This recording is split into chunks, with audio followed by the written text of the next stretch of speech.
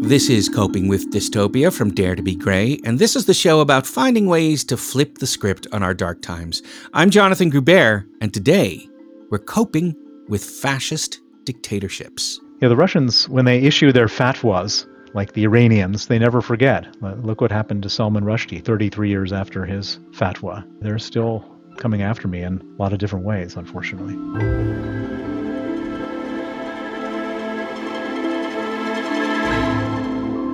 That's the American-British financier Bill Browder. And when he says the Russians issue fatwas, he means Vladimir Putin himself.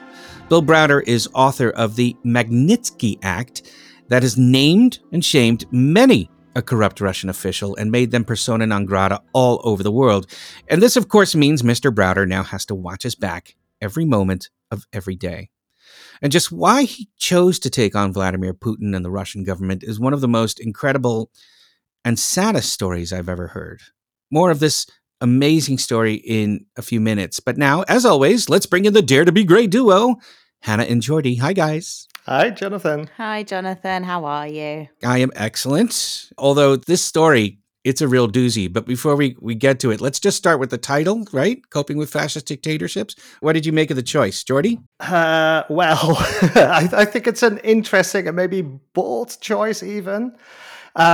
Thinking about fascism, it seems to be a label people put on pretty much anything they disagree with these days. So I think for this episode, it's important to really focus on what does it mean, fascism. So we did some research and we just opened a dictionary. Fascism can be described as a political philosophy or a regime that exalts nation or race above the individual and stands for a centralized autocratic government with one dictatorial leader. So yeah, not every person we disagree with is a fascist, but I think when I think about Putin and the Russian regime, it comes dangerously close, right?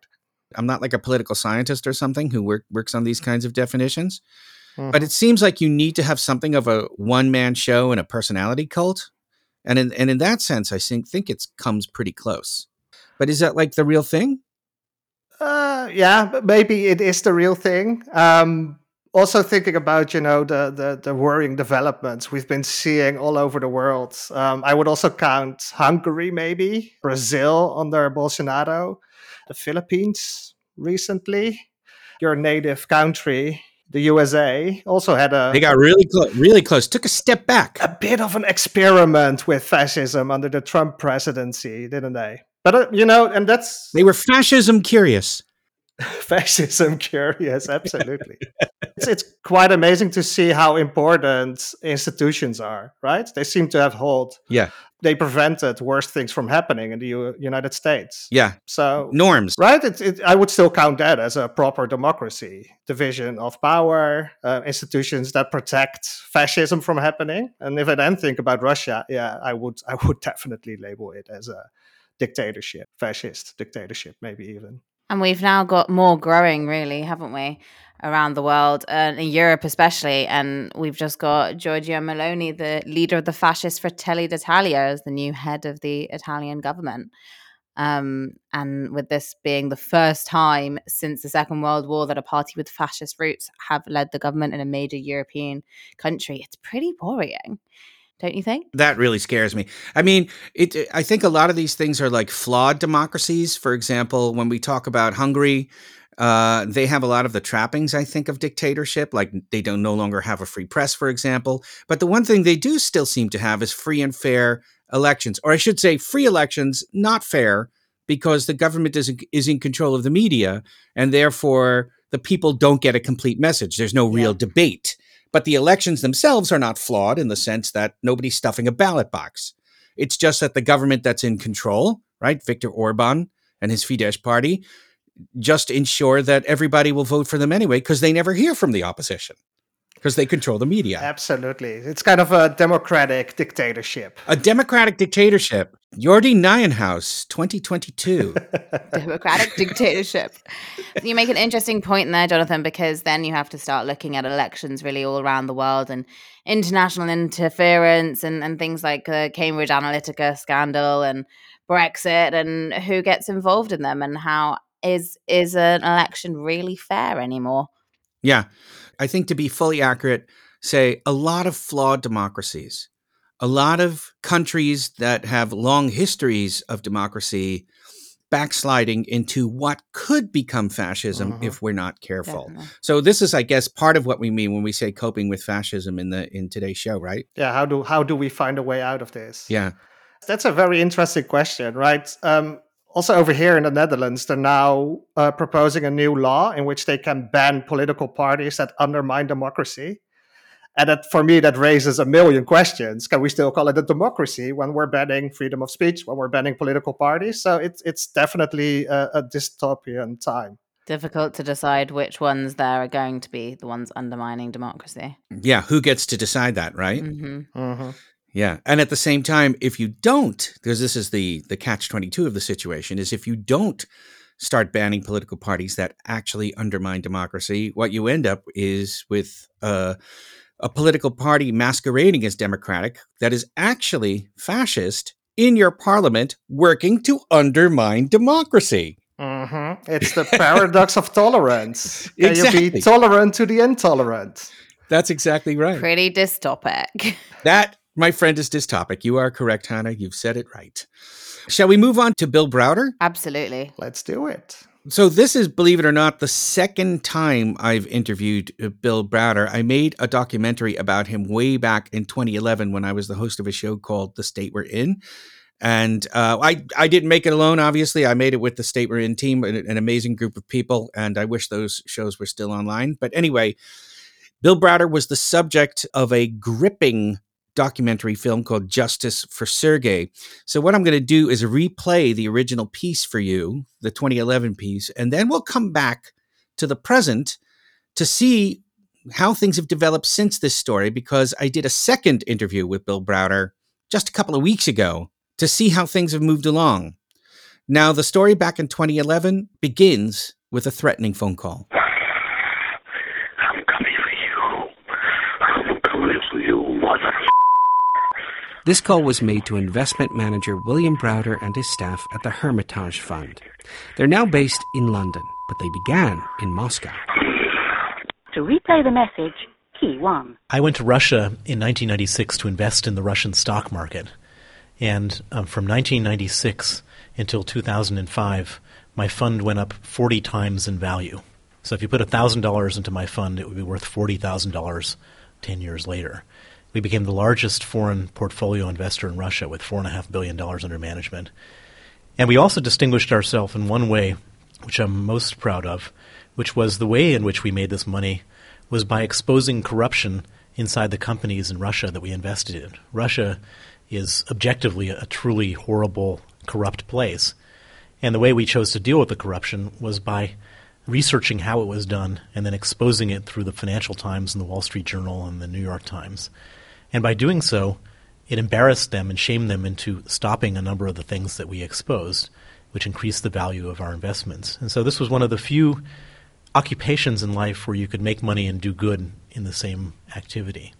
Imagine that, a high-flying financier actually cleaning up corruption. And for a few years he succeeded, until it all went tragically wrong. That tragedy is why I met William at a film festival in The Hague, where he was featured in a documentary called Justice for Sergei.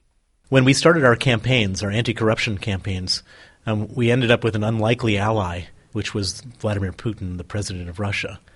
We were fighting with oligarchs and government officials who were stealing money from the companies we invested in. And it turned out that he was fighting with these same people who were stealing power from him when he first became president. And so, although I'd never met him, never had a conversation with him, we had a confluence of interests, which were I was fighting with the guys to stop stealing, and he was doing the same thing. And so when we would expose a corruption scheme at Gazprom or the National Savings Bank or the National Electricity Company, we would get a call almost uniformly the next day or the following week from the chief of staff to the president or the finance minister or the energy minister saying, we read about that in the newspaper, could you come and brief us?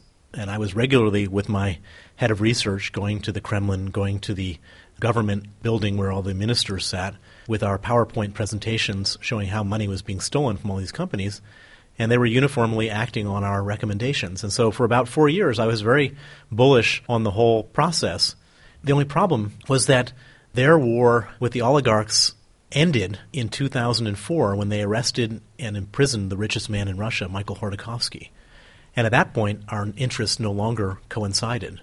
And in fact, we ended up being in conflict with the Kremlin because we were still naming and shaming all the corruption schemes that they were then essentially involved in. That's right. And then on November the 13th, 2005, you were returning to Russia from a trip. What happened? I presented my passport at the desk at the VIP lounge of the airport. And instead of whisking me through, as they normally did the 250 times before that I had traveled from abroad into Russia, they stopped me. There was a lot of commotion around the passport desk. A bunch of uniformed officers came in, and they escorted me out of the VIP lounge and down to the holding cell of the airport. They kept me there for the next 15 hours, and then they put me on a flight back to London, annulled my visa and my passport, and declared me a threat to national security, and I was never allowed back into the country after that.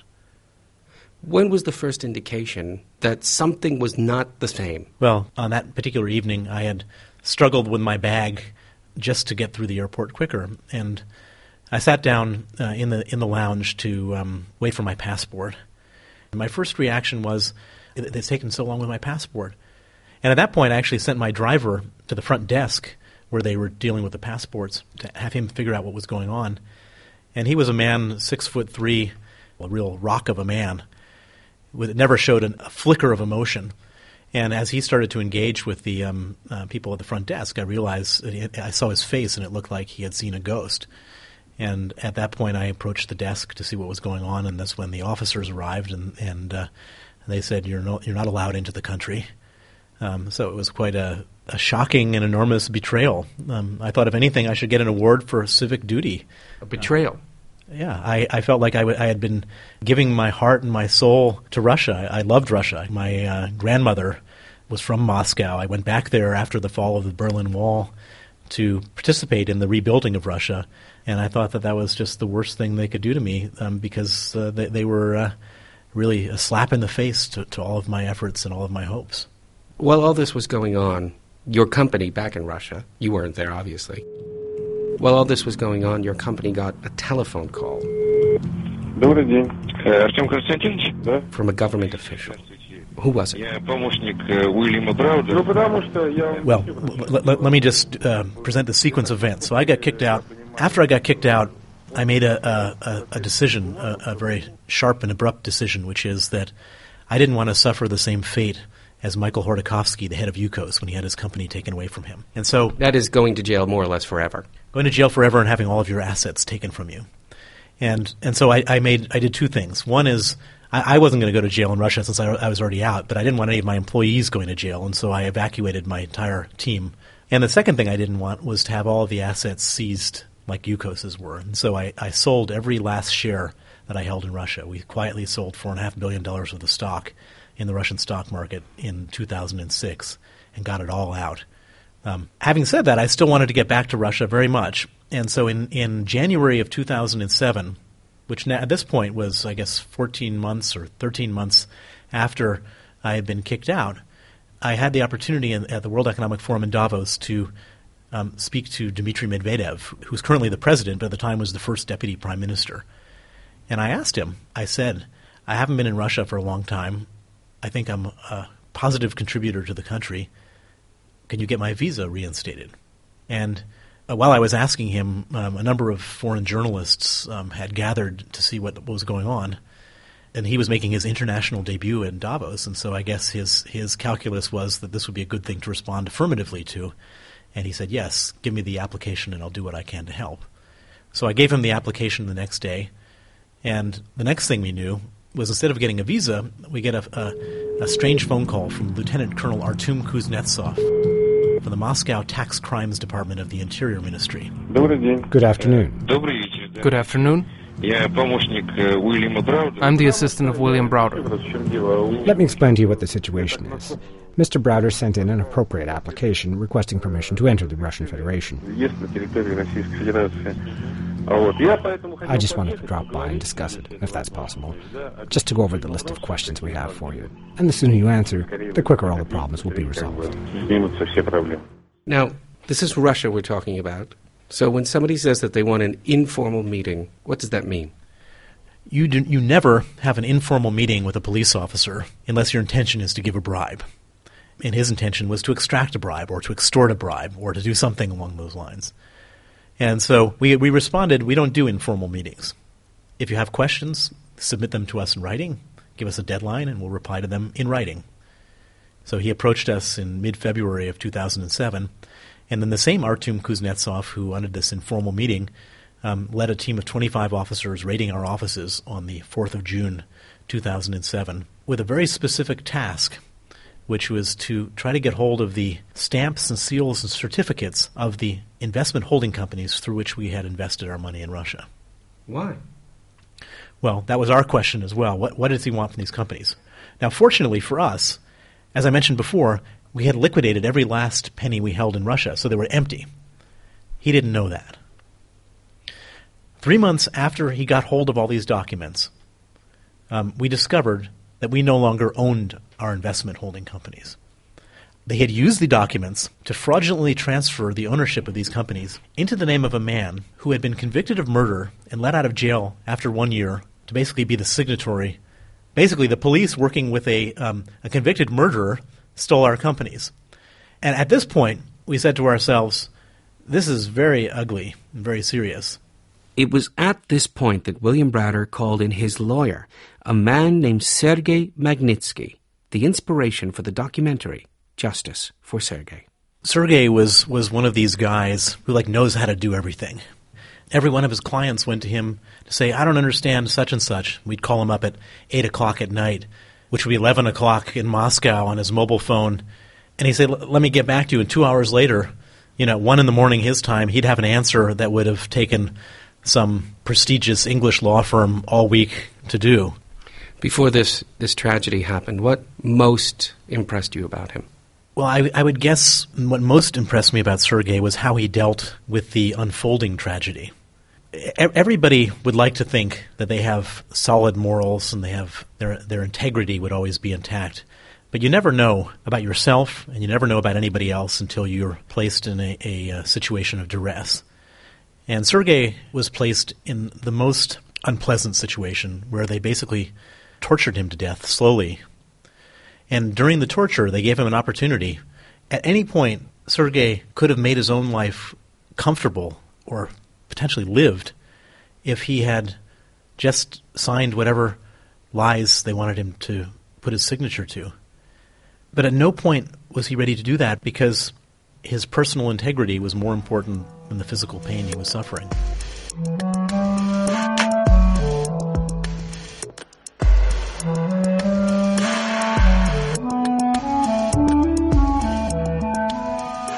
Today's show is called Seeking Justice, and that's something William Browder has been doing for years now. He's the CEO of the Hermitage Fund, which was the biggest fund in Russian history, until corrupt government officials deported him, raided his office, and stole his company right out from under him. After the raids, and when all this really ugly stuff started to happen, we called up Sergei, and we said we were panicking. We didn't know what was going on, and he was this rock of a man who you could go to, and he would say, don't worry, we'll figure it out. Sergei's full name is Sergei Magnitsky. He's the inspiration for the documentary Justice for Sergei. He was also the lawyer William turned to when everything was going from bad to worse. Sergei started to investigate, and he was the one who came back and said, not only have they stolen your companies, but the documents that were seized by the police were then used to create a bunch of fake backdated contracts to claim that your companies owed $1 billion to 3 empty shell companies. We said, my God, that's terrible. He said, if you think that's terrible, it gets worse. No. He said, the shell companies then took your companies to court for $1 billion. And he said, and the next detail you won't believe. He said, 3 lawyers showed up to defend your companies in court, but the lawyers pled guilty to $1 billion of fake liabilities. Let me just stop you there. Just to be 100% clear, this entire story that you've just been told, the 3 shell companies that you owe money to, the appearances in court, the 3 lawyers who turned up and pled guilty in court, every last bit of this story, from start to finish, you are saying this is a fiction. So let me be clear. There was no $1 billion of liabilities. We never even knew about a court case because we no longer owned our companies. We never hired any lawyers. And it was created out of thin air by a bunch of criminals in order to achieve a massive scam. And I'll tell you what they were trying to achieve. The court then took this guilty plea at face value, which is a bit odd in the first place, because why would you even need to show up in court if the defendant is immediately pleading guilty? Why not just settle it out of court? So the judges were clearly in some way involved, because the judges then created $1 billion of court judgments based on fake contracts. At that point, Lieutenant Colonel Artem Kuznetsov, the same guy who called us up for the informal meeting, the same guy who raided our offices, then shows up at all of our banks looking for $1 billion of assets to seize based on these fake court judgments. Now, remember, we got rid of all of our assets out of Russia, so there was nothing in our banks. And he came back to us in June of 2008 with the most spectacular and horrible discovery. And that was, they went to the tax authorities. And our companies, in 2006, had paid $230 million of taxes. And the criminals, this group of police officers, government officials, and organized criminals, went to the tax authorities, and they said to the tax authorities, a mistake was made last year. $1 billion of profits never really happened because, look, here's $1 billion of court-sanctioned losses. So profits were actually zero.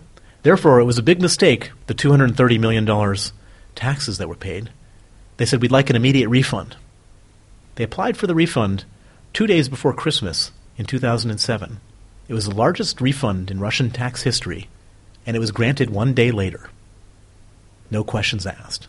So what they'd managed to do is, when they discovered that there was no actual profits to take, they managed a way to figure out how to squeeze the last amount of money that they could, a $230 million tax refund. They stole $230 million, but it's very important to point out, the Russian officials stole $230 million from their own country. And so we filed like 17 different complaints, figuring that the next day there would be SWAT teams and helicopters going after the bad guys. And did that happen? There were SWAT teams and helicopters, but they weren't going after the bad guys.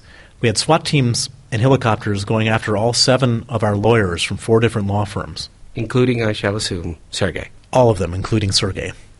At this point, I called up every lawyer and I said, we need to evacuate you.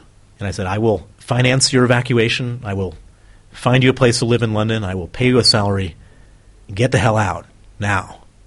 And 6 of the 7 lawyers left the country. And who stayed behind? Sergei was the only one who refused to leave. Why?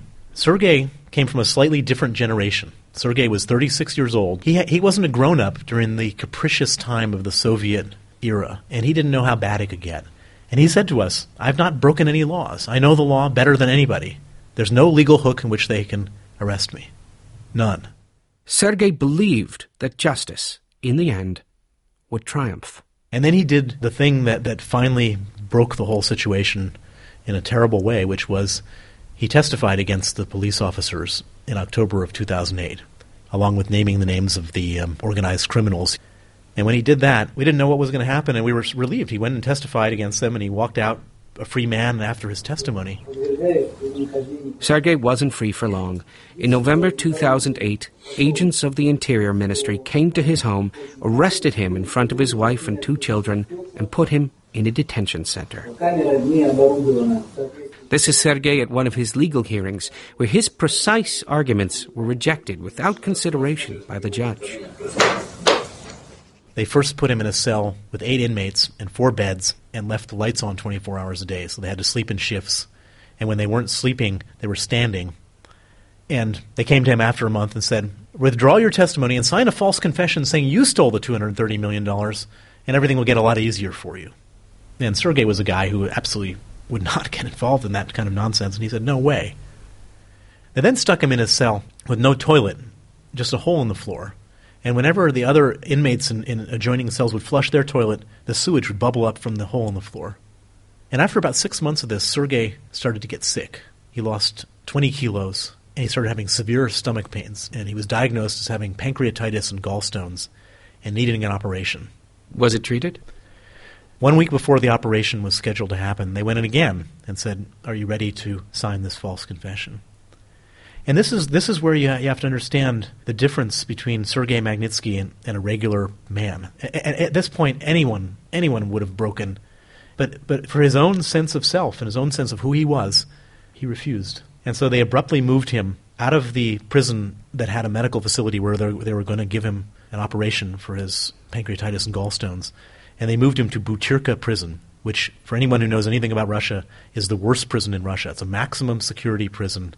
And most importantly for Sergei, there was no medical facilities there. And at Butyrka, he developed such excruciating pain that he would lie in a fetal position for hours howling while his cellmate would bang on the door trying to get medical attention. Did he ever come close to cracking, ever? As far as I'm aware, at no point did he ever crack. Were they counting on him cracking? Everybody cracks. Everybody cracks within the first week. It's completely unprecedented to have a guy like Sergei Magnitsky. They didn't know what they were, they had no idea. Not only did he not crack, but 1 month before his death, Sergei wrote in an extremely detailed form the names of everybody involved in the scam, naming extra names in more detail, from his prison cell, even after 11 months of this torture. When did you learn that Sergei had died? Sergei went 4 months in Butyrka untreated for his pancreatitis, and it just got worse and worse and worse. And on the night of November 16th, he went into critical condition. And on that night, they then moved him, after 4 months of requests for medical treatment, they moved him back to a prison facility with a medical center.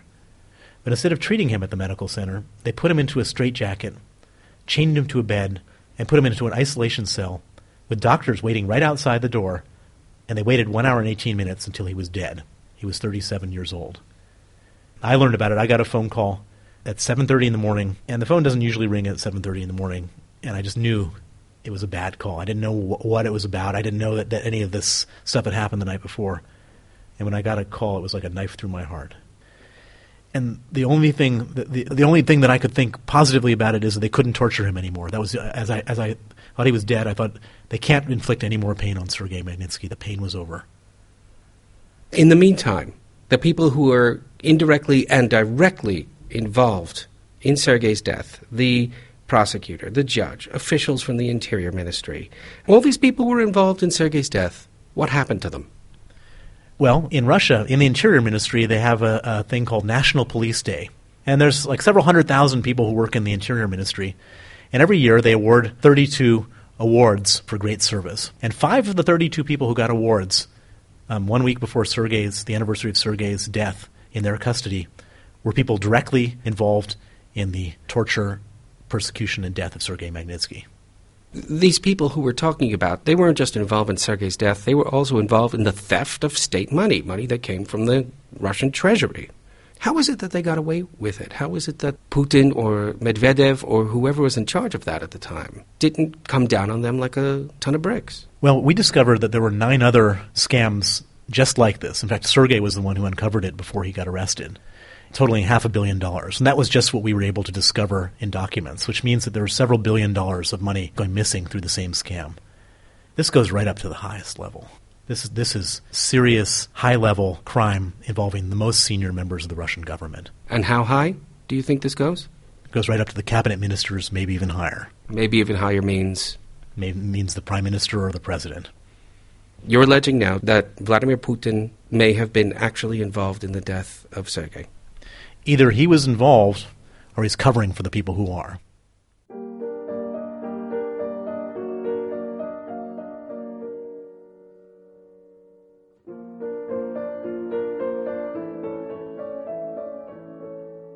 You talk throughout this interview about your admiration for Sergei's principles.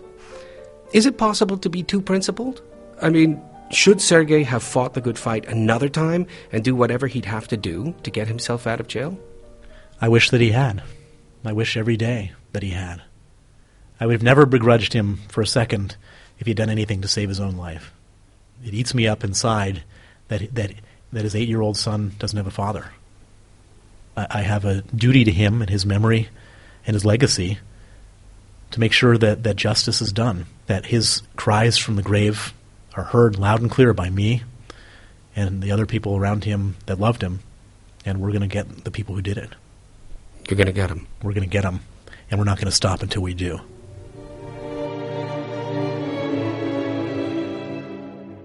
Since going public with this story, William Browder and his staff have received threats, 11 so far by their count.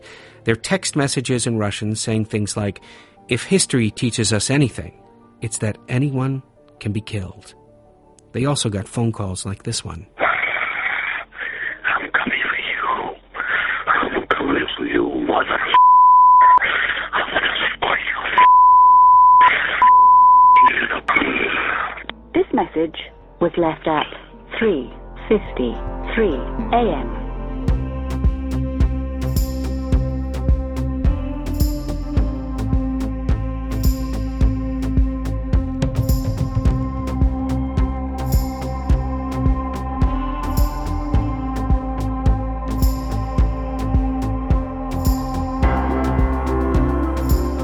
First of all, hello. It's been 11, possibly 12 years. Wow. Since we did that first interview for Radio Netherlands. Could I also say that I look 20 years older and you look identical to that moment in time? Yeah, I looked like this when I was a baby, so it just doesn't... That's incredible. Actually, so what I did was in preparation for this interview is I went back and I re-listened to it so that it was fresh in my head.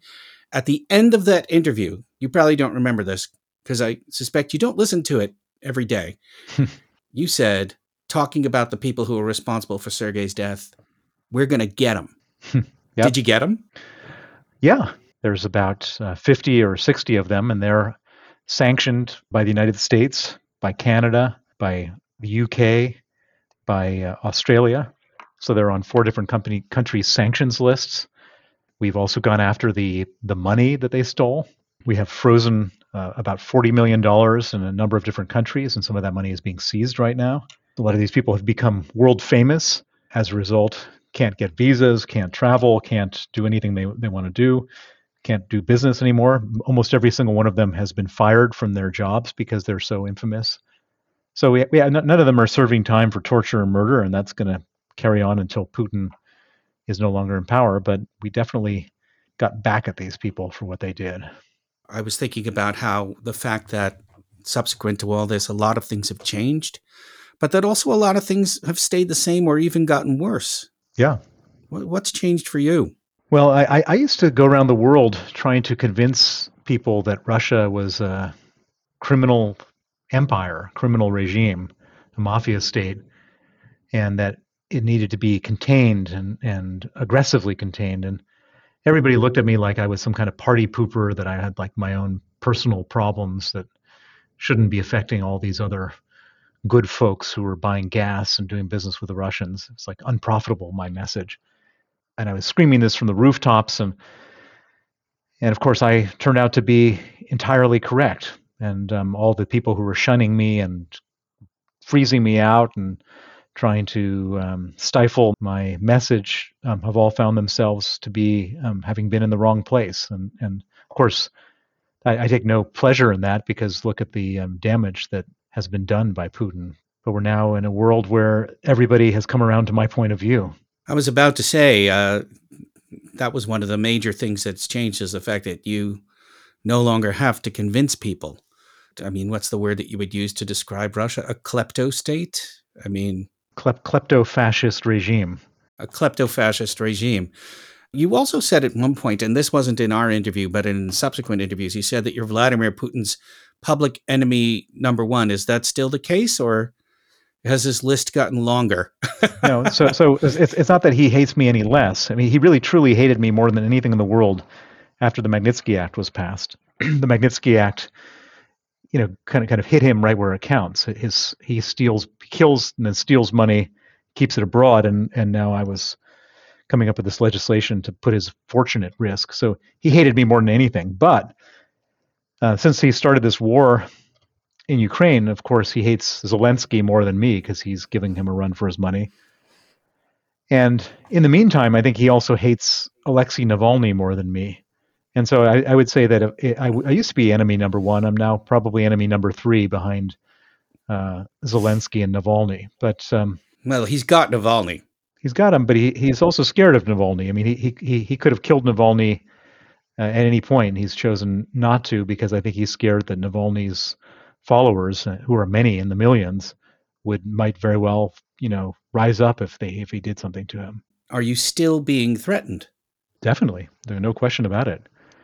The Russians, when they issue their fatwas, like the Iranians, they never forget. Look what happened to Salman Rushdie 33 years after his fatwa. They're still coming after me in a lot of different ways, unfortunately. Can you give me an example? Just like in the last week, I'm defending myself against a lawsuit, a defamation suit in the federal court in Washington, D.C., because I called the Russian individual who was the second person at the Trump Tower meeting. I called him a spy, Russian spy, after he called himself a Russian spy, and it was reported by NBC, and I just retweeted NBC's article, their description of him, and he's suing me, and has been suing me for 4 years in Washington, D.C. federal court, and of course, this is just part of what I believe to be an ongoing campaign to go after me. You were also being physically threatened. You were being threatened with death. People were calling you up. Is that kind of stuff still going on, or? Yeah, there's no question. The death threats are carrying on, no question. And the main way they want to get me is by bringing me back to Russia, torturing me, getting me to make a false confession, saying the Magnitsky case was all made up, and then kill me in Russian prison. That's their big fantasy.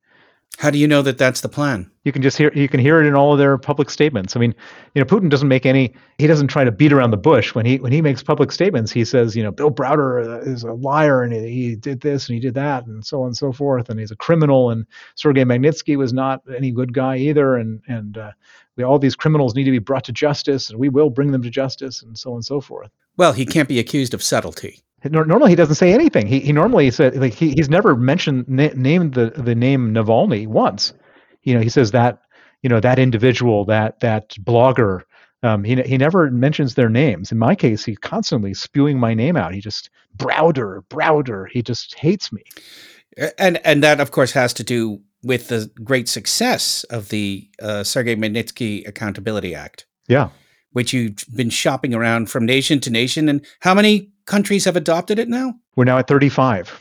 So we have the U.S., Canada, the UK, 27 countries of the European Union, Australia, Norway, Iceland, Montenegro, Kosovo. The Czech Republic is about to put their own individual Magnitsky Act on the books before the end of the year. And more on deck. We're working on Japan, working on New Zealand. Could you just very briefly describe it? Yeah, basically, it goes for Putin's Achilles heel. It freezes the assets of human rights violators and kleptocrats, and bans their visas. And it's very, very powerful because it goes after the individuals. It doesn't say we're mad at Russia, we're going to sanction Russia. It says we're mad at these specific people, and we're going to ruin their financial lives, which we have done and will continue to do. And this is something that really gets under their skin, because this is what these guys do. Nobody goes into government in Russia to serve the people. They go into government to steal money, from the lowest traffic cop right up to the president of Russia. Nobody is there as a patriot. They're just there as thieves, and they love their money. They kill for their money. They love money more than human life. And now all of a sudden their money is not so good for them anymore. So you've been extraordinarily effective at going after them where they live. This hasn't been without a price. You have to watch your back already now for more than a decade. Yep. I'm sorry, I've actually tried to look into your personal life a little bit, but I'm getting some conflicting messages. You have a wife and 3 kids. Is this correct? I have a wife, but I never quantify the number of kids. Not because I don't know, but I don't want to make it any easier for my enemies to sort of start tracking my family. But at least 3 kids, Liz. So they're obviously hyper aware of the things that you do. How do they feel about all of this? About you're going around and putting yourself in the line of fire and potentially putting them in the line of fire? My wife, of course, has a perspective on it, but my kids don't know any different. I mean, it's not like they have a control group where they can say, "Here's what life is like when your dad's not doing this, and here's what it's like when he is." I mean, all they've known is this. I was just helping one of my kids fill out an application for another school, and they asked about something important to them, and one of my kids wrote about how proud she was to come from a family of courageous leaders, and how important what I did was to her. And so from my perspective, I wouldn't want my children to think I was a coward. I want them to think that I'm a man who's ready to stand up for what I believe in. Just like Sergei did. Exactly. That must have felt good. It did feel good. It was nice to see that I don't necessarily have as much time as other fathers to spend with their kids because I'm traveling the world, meeting with governments and parliaments and so on. And that does take its toll as well. But this particular one of my children acknowledged that there was some benefit to the sacrifice. That's gratifying. I asked you at the very beginning of this interview about the fact that some things had changed and some things had stayed the same. I think one of the things that's changed was that a lot of Western democracies seem to be doing just fine when it comes to creating homegrown fascism. Yeah. Do you have any thoughts on that? Well, it's interesting. One of the things which sort of surprised me is when I first started this campaign, there was no difference between anybody and anybody else politically in the United States when it came to Russia at the top end of the spectrum, not in the government, but in Congress. Yeah. And now we have a situation where there is not a huge group, but there's some group of really right-wing Republicans that are actually pro-Putin right now. There's Marjorie Taylor Greene and Lauren Boebert and Madison Cawthorn, these sort of hardcore Trump-like Congress people that are just like signed up for this weird. I could have never imagined that there'd be like a dozen people voting against Finland and Sweden joining NATO and not voting against the reauthorization of the Magnitsky Act and things like that. Of course, we've seen all over the world this crazy stuff with Bolsonaro in Brazil and Erdogan in Turkey and Duterte in the Philippines and so on, where they've gone full on fascist. And so it is worrying, and it's hard to imagine that the world is so much worse than it was 20 years ago when it comes to this political leanings of different governments. They held CPAC in Budapest. Indeed. Of course, Orban. We can't have a conversation without mentioning Orban. It seems to me like you and I are in agreement that at the moment right now, things are a bit depressing. Well, yeah, I think a bit depressing is maybe an understatement. I think we're and you look at what's happening in Ukraine. Do we have the wherewithal to carry through and to carry on and to help the Ukrainians win this war? And I'm starting to have worries about that, reading between the lines in different countries. It's pretty worrying. And so we're getting to the point in this interview where I'm asking you for advice. And we ask all of our guests to come up with 5 pieces of advice that they might be able to give to people who are listening right now about how to deal with the times that we're living in now. And I asked you that too. Have you given it any thought? So I've been dealing with this dystopia from Russia since the whole thing started. Well, so they want to kill me, and they didn't want to firebomb my house back in the day. I think that was too much. Killing a foreigner on foreign soil. They wanted to kill a foreigner on Russian soil, and so they wanted to get me back to Russia. And they had a hard time getting me back to Russia because I was being protected by governments of the West, by UK government and US government, etc. Their whole big thing was to try to change the narrative to say that I was a criminal, Sergei was a criminal, and these governments shouldn't protect us. And by not protecting me, they could then get me back and kill me. And so they launched the most far-reaching, deep, wide campaign of disinformation to try to convince everybody in the world, the media, the governments, that I was some type of criminal. It was the most well-resourced defamation campaign of all defamation campaigns that's ever existed. They spent literally tens of millions of dollars on this. And it was really, really hard to fight against because they would hire Westerners They would hire lawyers and PR firms and investigators and lobbyists to go around and try to tell an alternative story. But no matter how much, and this comes to my advice, no matter how much money they spent on it, no matter how many people of influence and power they got on their side, the truth ultimately prevails.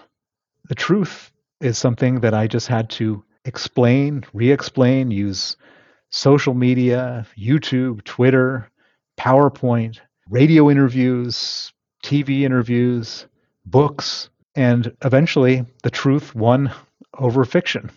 It was a full-time job for nearly 10 years. I could never rest for a minute, but I was able to share the truth, and most reasonable people can tell the difference between the truth and all this other type of stuff. It's when you get into either unreasonable people or somebody just not having the energy levels that I had. So I don't think we're, that everyone talks about this post-truth world. I don't think we're in a post-truth world. It's just the people who are telling the truth just need to work much harder at it to make sure that everybody gets it. And I succeeded. I'm still here. So your advice is don't get discouraged and keep telling the truth and work harder at telling the truth. And work your ass off to tell the truth and use every possible tool to tell the truth. And just be so energetic that the people who are telling the lies just don't have the energy to keep up with you. Because the alternative is? The alternative for me was death. The alternative for the world is eventually death if we, it's a very serious business to be, living in a world where these sort of conscious lies would be believed. Has this all been worth it, Bill? Well, of course it has. So this is all driven by the murder of my lawyer, Sergei Magnitsky. He was tortured for 358 days in Russian police custody and murdered at the age of 37. And he was murdered because he worked for me. He was murdered because he was my lawyer. It would poison me from the inside if I didn't do something about it. And so the antidote to that poison was to go out every day and fight like hell to make sure that the people who killed him face justice. And we haven't gotten sort of the true justice of imprisonment for torture and murder, but we're a lot further away from total impunity than we were when we started. I'm sure that every single person who was involved in the Magnitsky murder and the torture and the crime he uncovered rue the day that they were, because their lives are much different than if they hadn't done that. And that's better than nothing. One last thing before we go. If Sergei were here right now, what would you say to him?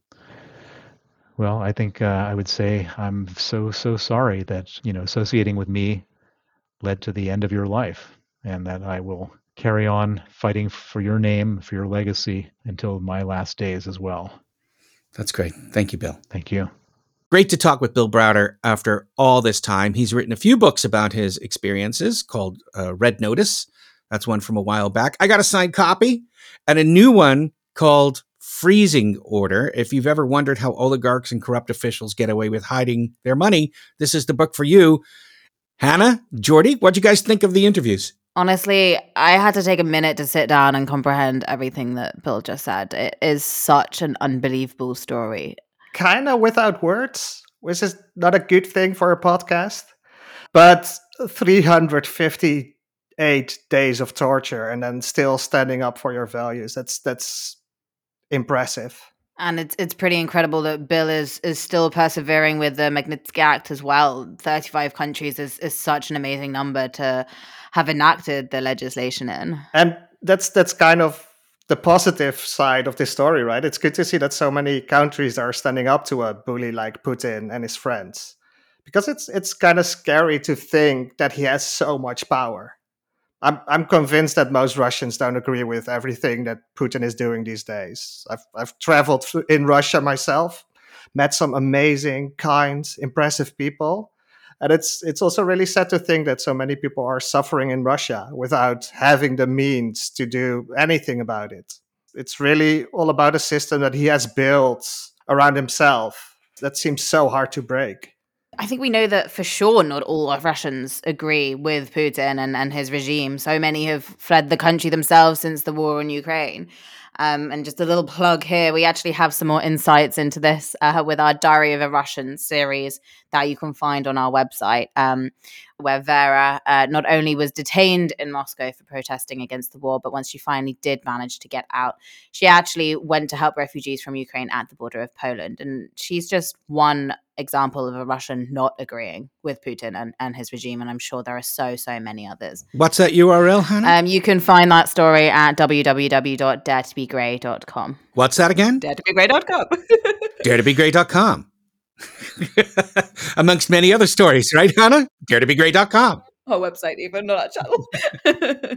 After listening to this, because we were sort of prevaricating as to whether or not Russia counted as a fascist dictatorship, but I think right now we all agree it's completely a fascist dictatorship, right? There's no gray here, is there? Ooh, that's a dangerous claim, Jonathan. But I think this sounds like a pretty black and white situation. Yeah, no, absolutely. Recently I was reading this book, "Nothing is True and Everything is Possible" by Peter Pomerantsev, and it also paints a pretty interesting picture of Russia under Putin. How this is such a weird space in which the rich and powerful can pretty much do anything they can imagine. And your average Joe, of course, is suffering and can even be the victim of their actions. And from a distance, from Western Europe, from the Netherlands, I mean, right now, it's hard to comprehend how that is. Corruption seems so abstract, especially from our perspective. But a story like Bill's really brings that to life, how toxic and erosive it is for pretty much all democratic values, human rights. So, yeah, it's not very gray, is it? It definitely is not. And Bill's story is it's pretty incredible. And the fact that he's still working to get his story out now, more than a decade later, I think as well now more than ever with the war in Ukraine, it's so important for people to understand how far back this kind of thing stems in Russia, and also why sanctions are so important. Mm-hmm. Yeah. Sanctions. A lot of people complained when Russia invaded Ukraine that sanctions were our weapons in the face of war. But I think this story kind of shows that it works, right? It's making sure that people are hit where it hurts, making sure that people who are part of the system become infamous.